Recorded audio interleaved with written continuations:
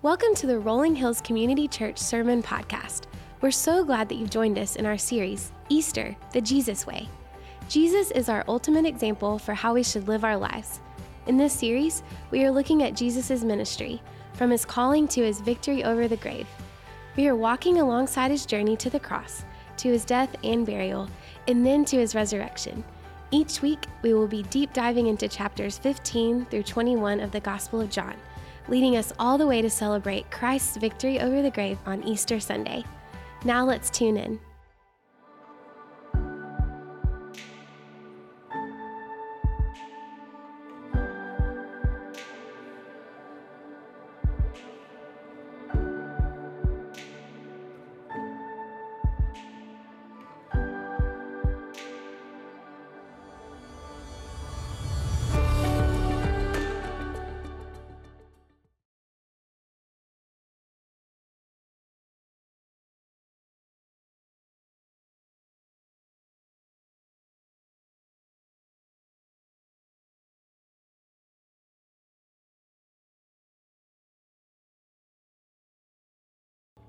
Welcome. If I haven't had a chance to meet you before, I hope I get to do that today. My name is Nick Allen. I get to be the campus pastor of this location of Rolling Hills, and we're 3 weeks into a series that I'm really excited about called The Jesus Way, because I'm fresh, like Patrick was saying a minute ago, off of spring break, and all of our attention is turned towards Easter, and so we're looking at, celebrating, and excited about Jesus. Now, I know this week you may have a lot going on. And you may be looking forward to some things, yes, maybe. And you also may be dreading some things. Sorry about it. It just happens. I get it. And sometimes it's simultaneously a little bit of both. Okay, so way back in the 1900s, when my wife and I were in undergraduate school, we were prepping in December to graduate, and I was so excited about everything that was going on. But more excited about graduation, I was actually excited about our wedding, which was also coming up. Some people ask, well, why did you get engaged and get married so young? It's because I saw graduation on the horizon and the thought and the potential of us moving to different cities and becoming like young adult professionals in other places, and knew that if I didn't lock it down right then, she could go off and find someone better. Like, compared to all my other knucklehead friends, I was okay. But if she had gotten out there in the big wide world and met other people, I did not know where I would stand. And so we had to put a ring on it. And so we were engaged at graduation, sitting side by side in a giant auditorium, preparing to have our names called out. And it dawned on me as she walked across the stage, Susan Kofer. We graduated with the exact same to the decimal point GPA, by the way. It's because the Lord knew how competitive we are and that one of us would forever lord it over the other. As she heard her name called Susan Kofer, I go, wow, the next time I'm this dressed up ever, she's going to be called Susan Allen. Like, I was so excited about what was going to happen in the months to come, but also simultaneously filled with dread. I want to say this morning that context matters. And when something happened is almost as important as what is happening, because we're graduating, we're engaged, we're getting ready to get married, but it was December of 1999, and some of you remember this little thing called Y2K. While we're all prepping for our wedding, our parents are back at home pulling all their money out of the bank and hiding it in shoe boxes in the closets. We're stocking canned goods and shotgun shells, waiting for the entire world to fall apart, because on December the 31st at 11:59 p.m., everything under the sun was going to stop working. The gas pumps would not work. The clock-in things would not work. Computers would cease to exist because somehow turning from 99 to 00 was going to be too complex. We didn't know if we were going to be able to buy bread because it was probably going to cost $18. Nobody would be able to drive to the grocery store. The clerk couldn't clock in or scan your bread. We were going to be out of luck, and I was over in the corner begging the Lord to tarry so that I could get married. And yet you can have this sense of excitement over what's happening, and yet also couched in the context of when it's happening, have a sense of dread that you don't quite know what's going on. We're spending the next 6 weeks in the final week of Jesus' life. All the things that are happening have a context of when they are happening that makes a difference for us. And we land in John chapter 17. You can go ahead and turn your Bibles there if you want to today. It's called the priestly prayer of Jesus, and we'll get to why in a minute. If we had gone all the way back earlier in John, like chapter 12, we would have seen Jesus come into the city, praised and heralded as the coming king who would literally save his people. He had just raised Lazarus from the dead, and people are lining the streets, and they're shouting, Hosanna. He's riding the back of a donkey, and they're welcoming him because they're ready to be free. They're looking forward to something that they think is about to happen that they cannot wait for. Jesus goes into an upper room with his disciples. He celebrates the Passover meal, but frames it in a brand new context for them and tells them, the hour has come. I'm about to be handed over. I'm going to die. The thing that they're looking the most forward to, freedom from Rome, no more oppression, we're restored, is now being couched into the fact that their key leader is about to be killed. He washes their feet, sets the stage for service, and then tells them he's going to go. And in this moment, with his disciples gathered around in earshot, he's praying to the Father about who he is and what it means to follow. In John chapter 14, he says these words, hey, I'm about to go, but that's okay because you know the way. And they're like, what? We don't know the way. And he's like, this is it. I am the way and the truth and the life. No one comes to the Father but through me. Hang on, guys. And if you'll go the way I'm going, you'll spend eternity with me in heaven. So that's where we land today on this eve of context. The book of John that we're in this morning and throughout this series has been divided by scholars in a lot of different ways. Primarily, we're looking at two. If you go from John chapter 1 all the way to the middle of John chapter 12, you get the book of signs, the book of wonders, all these miracles, all these moments, all these exciting occurrences. And then we transition into this book of glory. Everything that's happened for the last week of Jesus' life has been designated the book of glory. And we're talking about the passion of the Christ when he goes to the cross and comes back to life. And this is what Jesus did. He prayed. He prayed at the conclusion of the meal in an upper room. Judas is gone. They're about to head into the garden where he's going to pray some more and eventually be arrested, tried, convicted, crucified. The disciples have gone from planning their absolute best, most triumphant moment to anticipating one of the worst. And then what they're grasping at for some kind of goal or some kind of objective, Jesus outlines it in these words. Our prayer goal ought to be the same as his prayer goal. Total surrender. So Jesus looks, and after he said this, he looked toward heaven and he prayed in verse 1, Father, the hour has come. Glorify your Son, that your Son may glorify you. For you granted him authority over all people, that he might give eternal life to those you have given him. Now this is eternal life. We read this before, that they know you, the one true God, and Jesus Christ, whom you have sent. I have brought you glory on earth by finishing the work that you gave me to do. And if that's our squad goal for anything in life, we can say, I want to bring God glory by doing all of the work that he has assigned for us to do. And he says, and now, Father, glorify me in your presence with the glory I had with you before the world began. It's called the priestly prayer of Jesus. And every week, a year, there was a high priest, an appointed high priest who offered the atoning sacrifice for all the people. But then they would have to do it all over again the next year. And Jesus praying these words, indicating who he was, because in Christianity, Jesus Christ offered himself. He's the high priest, the once and for all high priest, who became the atoning sacrifice, the once and for all sacrifice. That word glorify that we read several times in this passage, it's the Greek word doxazo, and I want you to hear the definition. It means to extol, to praise, to celebrate, to honor. This is my favorite part. Adorn with luster. Anybody remember the bedazzler? I think they're coming back. Like literally just making it shiny, making it notice. It stands out. Render it excellent. Make renown. Cause the dignity and the worth of one to become manifest and acknowledged. I grew up with an expression, oh yeah, I just want to give God glory. And I do know what we mean in that moment, but that idea of like, oh, I just want to give God glory. You and I do not give God glory. Like he already had, like we're not giving God something he doesn't already have. Like he's not shy a few bits of glory, and that's okay because here we are ready to bring it. He already has all the glory. We just get to recognize it and acknowledge it and expose it to the people who don't yet know it. That's why Jesus Christ came. That's the work that he accomplished, and that's the work that we're called to, and it takes total surrender to make it happen, and that's what Jesus is doing, completely surrendering his whole life to the will and the way and the work of his Father. And that's what you and I are called to as well.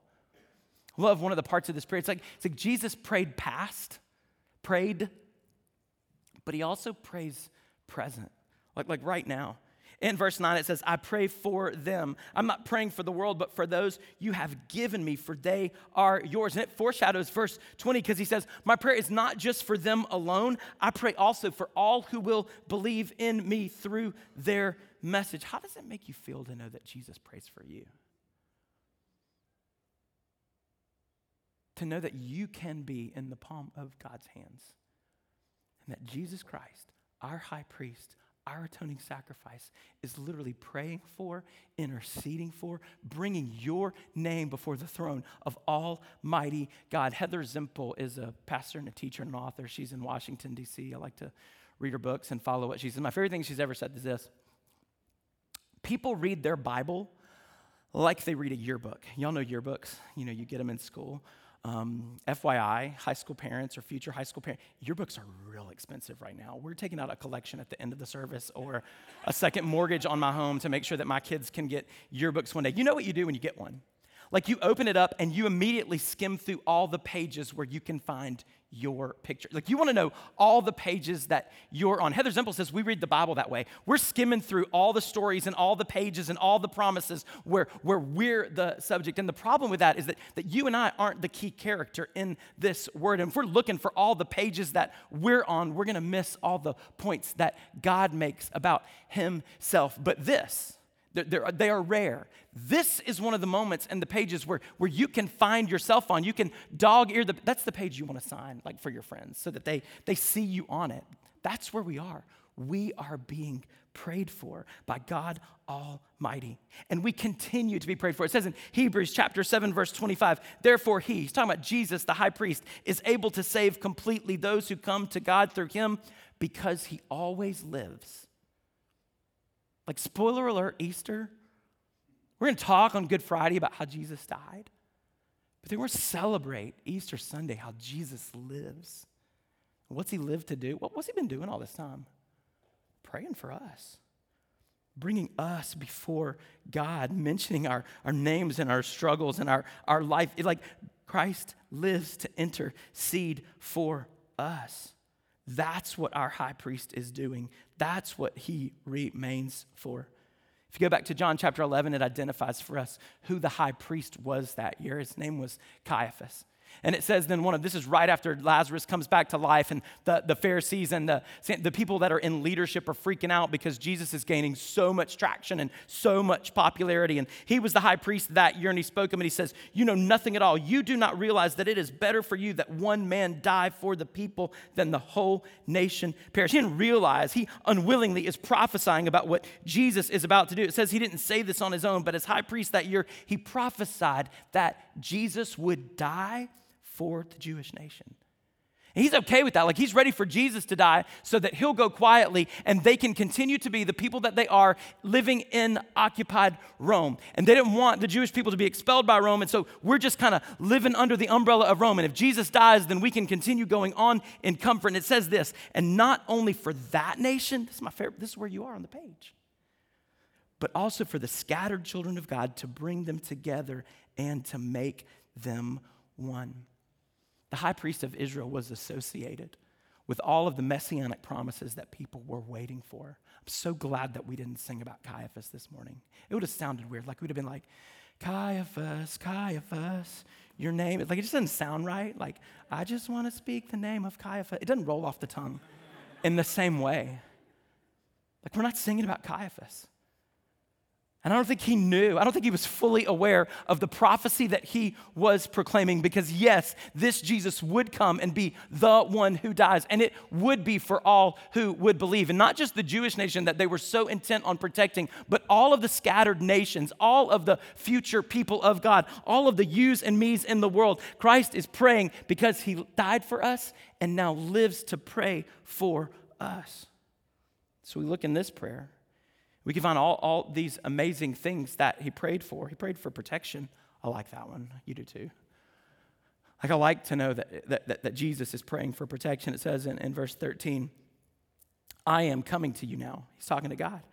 But I say these things while I'm still in the world, so that they, these disciples of mine, may have the full measure of my joy within them. He says, I have given them your word, and the world has hated them, for they are not of the world any more than I am of the world. My prayer is not that you take them out of the world. Now, Jesus, you might want to rethink this, because I would be okay with that. Lord, just take us home. He says, my prayer is not that you would take them out of the world, but that you would protect them from the evil one. Like, I love that Jesus is praying for protection, but I think it goes a whole lot further than us getting ready to go on a spring break mission trip or a road trip. And we're like, Lord, we just pray for traveling mercies. Like, we want to be protected from all the dangerous things that could happen in the world. Like, we want our children to have this hedge of protection around them when they go off to school or they leave our nest. Like, we want a physical protection for ourselves and the people that we love. It's not the kind of protection that Jesus is praying about. He's praying that we would be protected not from the oncoming traffic, but from the evil one that is in this world. And the great God of this universe loves us more than we love ourselves. He loves my children more than I ever could, and he knows what is absolutely best for us. And so we want to pray that we'll be protected from the evil that's in this world that threatens to take our faith, to take our hope, to take our joy, to take our lives. Jesus prayed for protection. Like, you've heard the idea of helicopter parents. Sometimes we look at God like he's a helicopter parent, like he's just hovering around, watching every move we make. Or like a lawnmower parent, you know what those are, right? They're just carving a path out for their kids in life. Just this is the clear path, guys. Or a bulldozer parent, the ones that are knocking down any obstacle that you know a bulldozer parent. You might be a bulldozer parent. You're not doing your kids any favors. That's not God. He's not any of those kinds of, he's the perfect parent. And the perfect Father knows exactly what we need before we need it, before we can ask for it. He knows. And sometimes what we need is the difficult circumstances in the life, because sometimes the difficult circumstances in life will protect our faith more than the easy ones. So what does God do? He provides. It says in John 17:14, I've given them your word. This is what, it's not the airbags that protect me in life. It's this word that protects me in life, this truth that protects me in life. What else did Jesus pray for? He prayed for sanctification. It says in verse 17, sanctify them by your truth. Your word is truth. This word, this truth, this story, this narrative, not just the pages that we're on, but all of the pages in between, this is what sanctifies us. And when we're sanctified, when we're set apart as holy, it's not just on the sidelines or on a shelf. We're literally instructed. He says, as you sent me into the world, I have sent them into the world. If you're saved by the blood of Jesus Christ, you've put your faith and your hope and your life in him, you are sanctified and set apart for a purpose. And that purpose is that you would be sent. So he instructs us to go to the ends of the earth to make disciples of all nations and baptizing them and teaching them to obey the words that he's commanded, because this is the word that protects us. This is the word that sanctifies us. This is the word that instructs us with how we're supposed to go and what we're supposed to live for. What else did he pray for? Multiplication. He prayed for multiplication, assuming that this church would grow. That's the truth about us. It says in verse 20, my prayer is not for them alone. I pray also for those who will believe in me through their message. We're meant to grow. This church is meant to grow and to multiply. 20 years ago, we didn't call it Rolling Hills Community Church, the Franklin campus, because it was Rolling Hills Community Church, the only campus. And then as we started to multiply and reach other places, the Nolansville campus was launched. And then we had Nolansville, and then we had Franklin. And as we started to grow and we started to multiply, we had the Nashville campus. And as we started to grow and as we started to multiply, we reached down into Columbia with the Columbia campus. And now we have Haywood Hills and a whole other part of Nashville. FYI, that makes us the middle child. It's okay. I'm right there with you. Laying on the floor in Target with a temper tantrum. That's us. Just own it. We're meant to multiply. We're meant to grow. And because of the message that was unearthed over 2,000 years ago and sustained by apostles who planted churches all over the Roman Empire and Greece and Asia Minor, it has sustained for these thousands of years so that you and I are the people that are mentioned in John chapter 17, verse 20. We're those who have believed in the message through them. And there are supposed to be other people who believe in the message through us. The glory that we give to God, not for ourselves. Lord, give us glory so that we can give you glory. The whole purpose of our lives is to give glory to God so that other people can see it and we would be a multiplied church. There's definitely people in this room that were not part of Rolling Hills 20 years ago. There are people in this room that were not part of Rolling Hills 20 weeks ago, and maybe some that just got here this morning and they haven't been a part of Rolling Hills until just now. Our goal, Christ's assumption and what he prayed for in that moment, is that we would be a multiplying church. We celebrate this morning that Jesus prayed. It's the past. We get to read about that prayer in this moment. And he continued it. He went to a garden after this moment in chapter 18. He goes up on the hill to pray. His disciples fall asleep. You know the story. But not only did he pray, he continues to pray in the present for people. And every time that people is mentioned in Scripture, it's plural. In this moment, Jesus isn't just praying for you. I love that. I mean, it's fun to think of Jesus just praying for Nick Allen. Like, when he was on the cross, I was on his mind. But it's not just me. It's we. These are plural. He's not praying for individual believers. He's praying for the collection of believers. And his prayer is, John chapter 17, verse 21, that all of them, plural, may be one, Father, just as you are in me and I am in you, may they also be in us, so that the world, why? So that the world may believe that you sent me. Well, I might be inclined to love the fact that this passage is about me.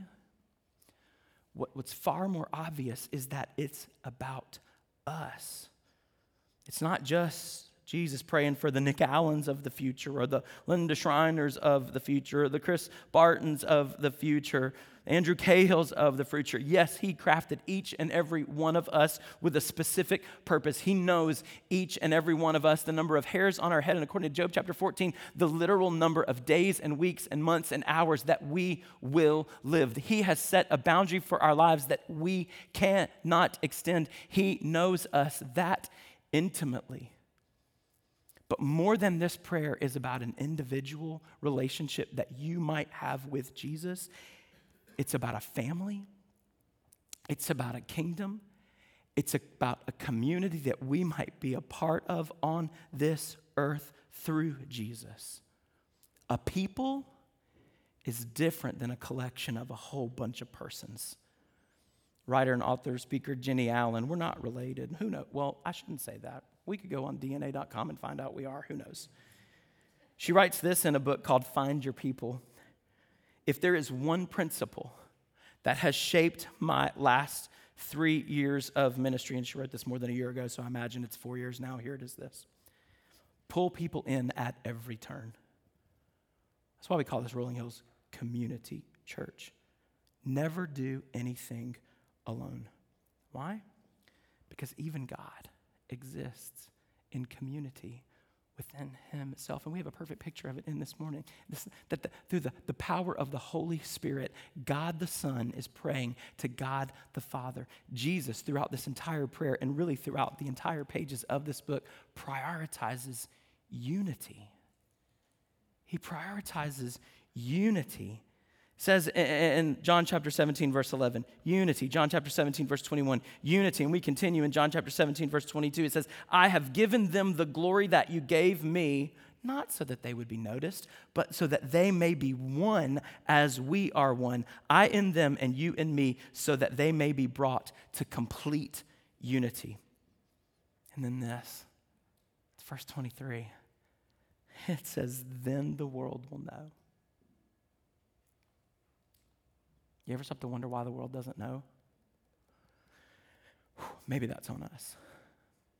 It says, then the world will know that you have sent me and have loved them even as you loved me. That's our goal, that the world may know. It's our John chapter 3:16 moment. Here we are in the book of glory, and we're going all the way back to the book of signs. Like our John 3:16 moment is this, that God so loved the world that he gave his one and only son, that whoever believes in him wouldn't perish but have everlasting life. Our whole goal is that the world may know. So when we, like Jesus, are praying prayers of protection, we're also praying a prayer of submission to his word. When we're praying prayers of sanctification, we're praying for that instruction, saying that we will do what he's called and commanded us to do. So that when we're praying prayers of multiplication, it's because we understand our responsibility to be a people who take the glory that's alive here on the world through God and give it back to him in such a way that the world might know that he loves them and that he sent Jesus. If there is any component of any of this prayer that's missing in me, it's probably because of what's meant by we. It's not about you, Nick Allen. It's about all of the believers in Jesus Christ who in unity get to represent God in such a way that the rest of the world takes note. Some days we're out here planning for the absolute best moment of our lives, and sometimes expecting some of the worst. That's okay. Jesus prayed that we'd be okay for a reason, so that other people could see God. So it's totally fitting this morning that we actually spend some of our last few minutes together in prayer. That we might be a people who surrender ourselves, who submit, who say, okay, God, it's your word, your truth, your instruction. He says, I finished the work that you gave me to do. We want to be about the work that God has for us to do. And if there are as many moments as there are in the New Testament where Jesus is going to his Father in prayer, how much more do we need all of those moments where we are going to God in prayer? Now, sometimes when you pray, you might bow your head and close your eyes. And that's a reverence thing, but it's also a submission thing. You know, what does a knight do when they go before the king to be Don Sir Nicholas? They bow their head. And then the sword goes one side to the other. You know, the back of their neck is not covered by armor. Their chest is, their back is, other parts are. But the knight bowing down on their knee, exposing the back of their neck, is saying to the king, my life is yours. You can use it or you can take it. I belong to you. So we bow when we pray. Now this morning, I want you to do something that's a little bit awkward for you. You can kind of keep your eyes open because we're going to put some prompts on the screen. You're going to need to read those. And even though your head may be up and your eyes may be open, do it with a posture in your heart of submission, of telling the great God of this universe, it's about your word. It's about your truth. It's about the work that we've given to you. My life is in your hands. You can take it or use it. I belong to you. And so we're going to pray some things that Jesus acknowledged and prayed for. You may want to, if you're comfortable, kind of open up your hands and leave them facing up, almost in a readiness to receive. I believe that when we receive from God, it's what he wants to give us is big. We want to bend at the knee and not strain our backs, because what God wants to bless us with is bigger than anything that you and I can ever imagine. And so we come to him submissively, but we also come to him expectantly, knowing that what he has for us is better than anything that we might craft for ourselves. So this morning I'm going to invite you to pray for salvation. So this is eternal life. That they way back then and they here right now might know God, the only true God.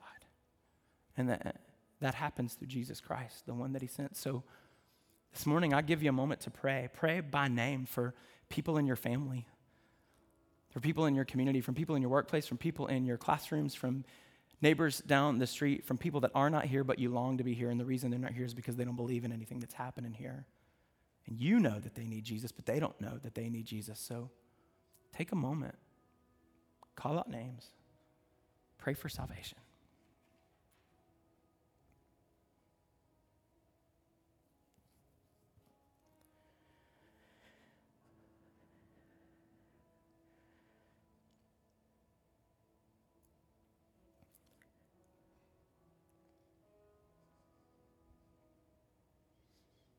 Now take a moment in that same submissive, expectant attitude to pray for protection.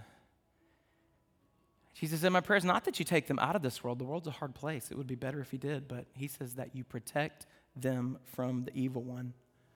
We are in an everyday spiritual battle beyond what we can see and beyond what we can understand. It is not against people and ideas.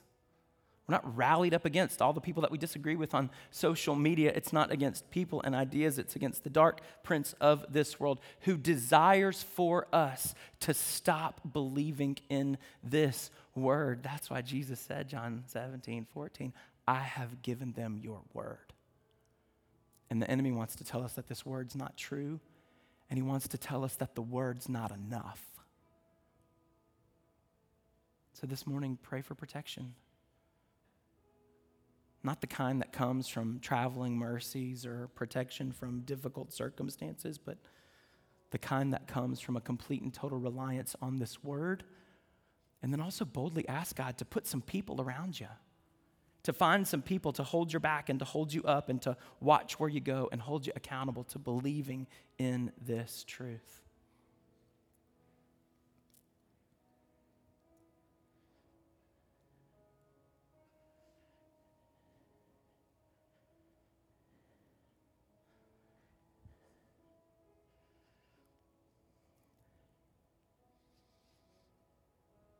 We cannot not pray for unity today. You see, division is easy and fellowship is real fragile. It is so easily broken and so difficult to repair. So pray for unity. Pray for restoration in families and in friendships. And then pray for unity among God's people. You can pray for it here at this campus of Rolling Hills, that we may be one, unified in our faith and in our resolve and in our mission.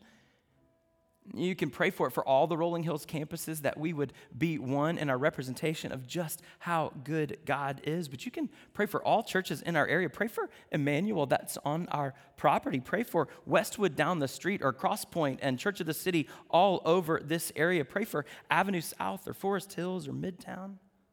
That all these churches in this 615 would be unified in such a way about our love for God. We don't have to all be the same, but may we be unified in our love for God, our commitment to Christ, and our desire to see people come to faith. Pray for unity, and pray for the points that start with you.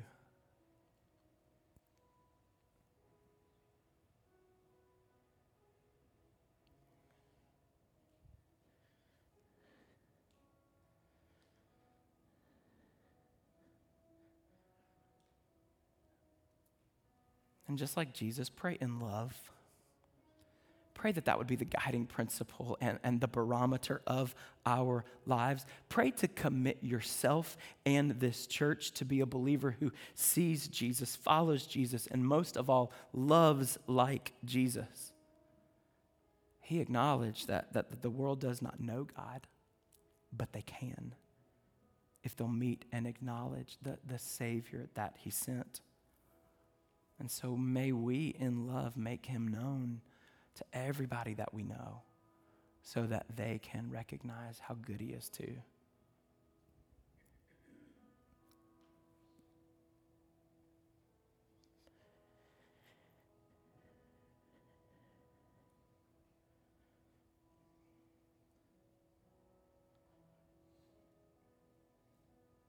Maybe, just maybe, you're sitting here today and you think this is weird. We don't do this kind of prayer every week, but we do reserve part of our corporate gatherings every week and make our prayers and petitions to God. Why? Because we believe he hears us. We believe that he loves us. We believe that he has a purpose for us. And I don't want anybody to leave here today without locking it down. You don't know what's going to happen next. You don't know where life is going to take you next. You don't know what sort of things are being sent out there in the world. So put a ring on it, lock it down. Tell Jesus today that you want to trust him with your life. We prayed for salvation, and may it even spring up here this morning for people to say, okay, I recognize who you are, Jesus, and I want to tell you that I trust you, Jesus, and as hard as it might be, I want to follow your way, Jesus. I would love nothing more than to see some box checked on the bottom of a card this morning, or to have a conversation before someone leaves here today to talk about what it means to be a follower of Jesus. He is the only way. God, you're good, and we tell you today that this week holds really good, exciting moments that we can't wait for, but it also holds, in context, some things that we are dreading. Help us to follow your will and way in both, and be a people of love who take whatever blessings you've given us and offer glory to you so that people will see how much you love them. It's in your holy and perfect, precious name that we pray today. Amen.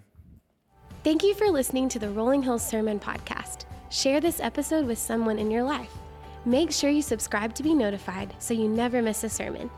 If you're interested in learning more about Rolling Hills, download our Rolling Hills app, follow us on social media, or visit our website at rollinghills.church.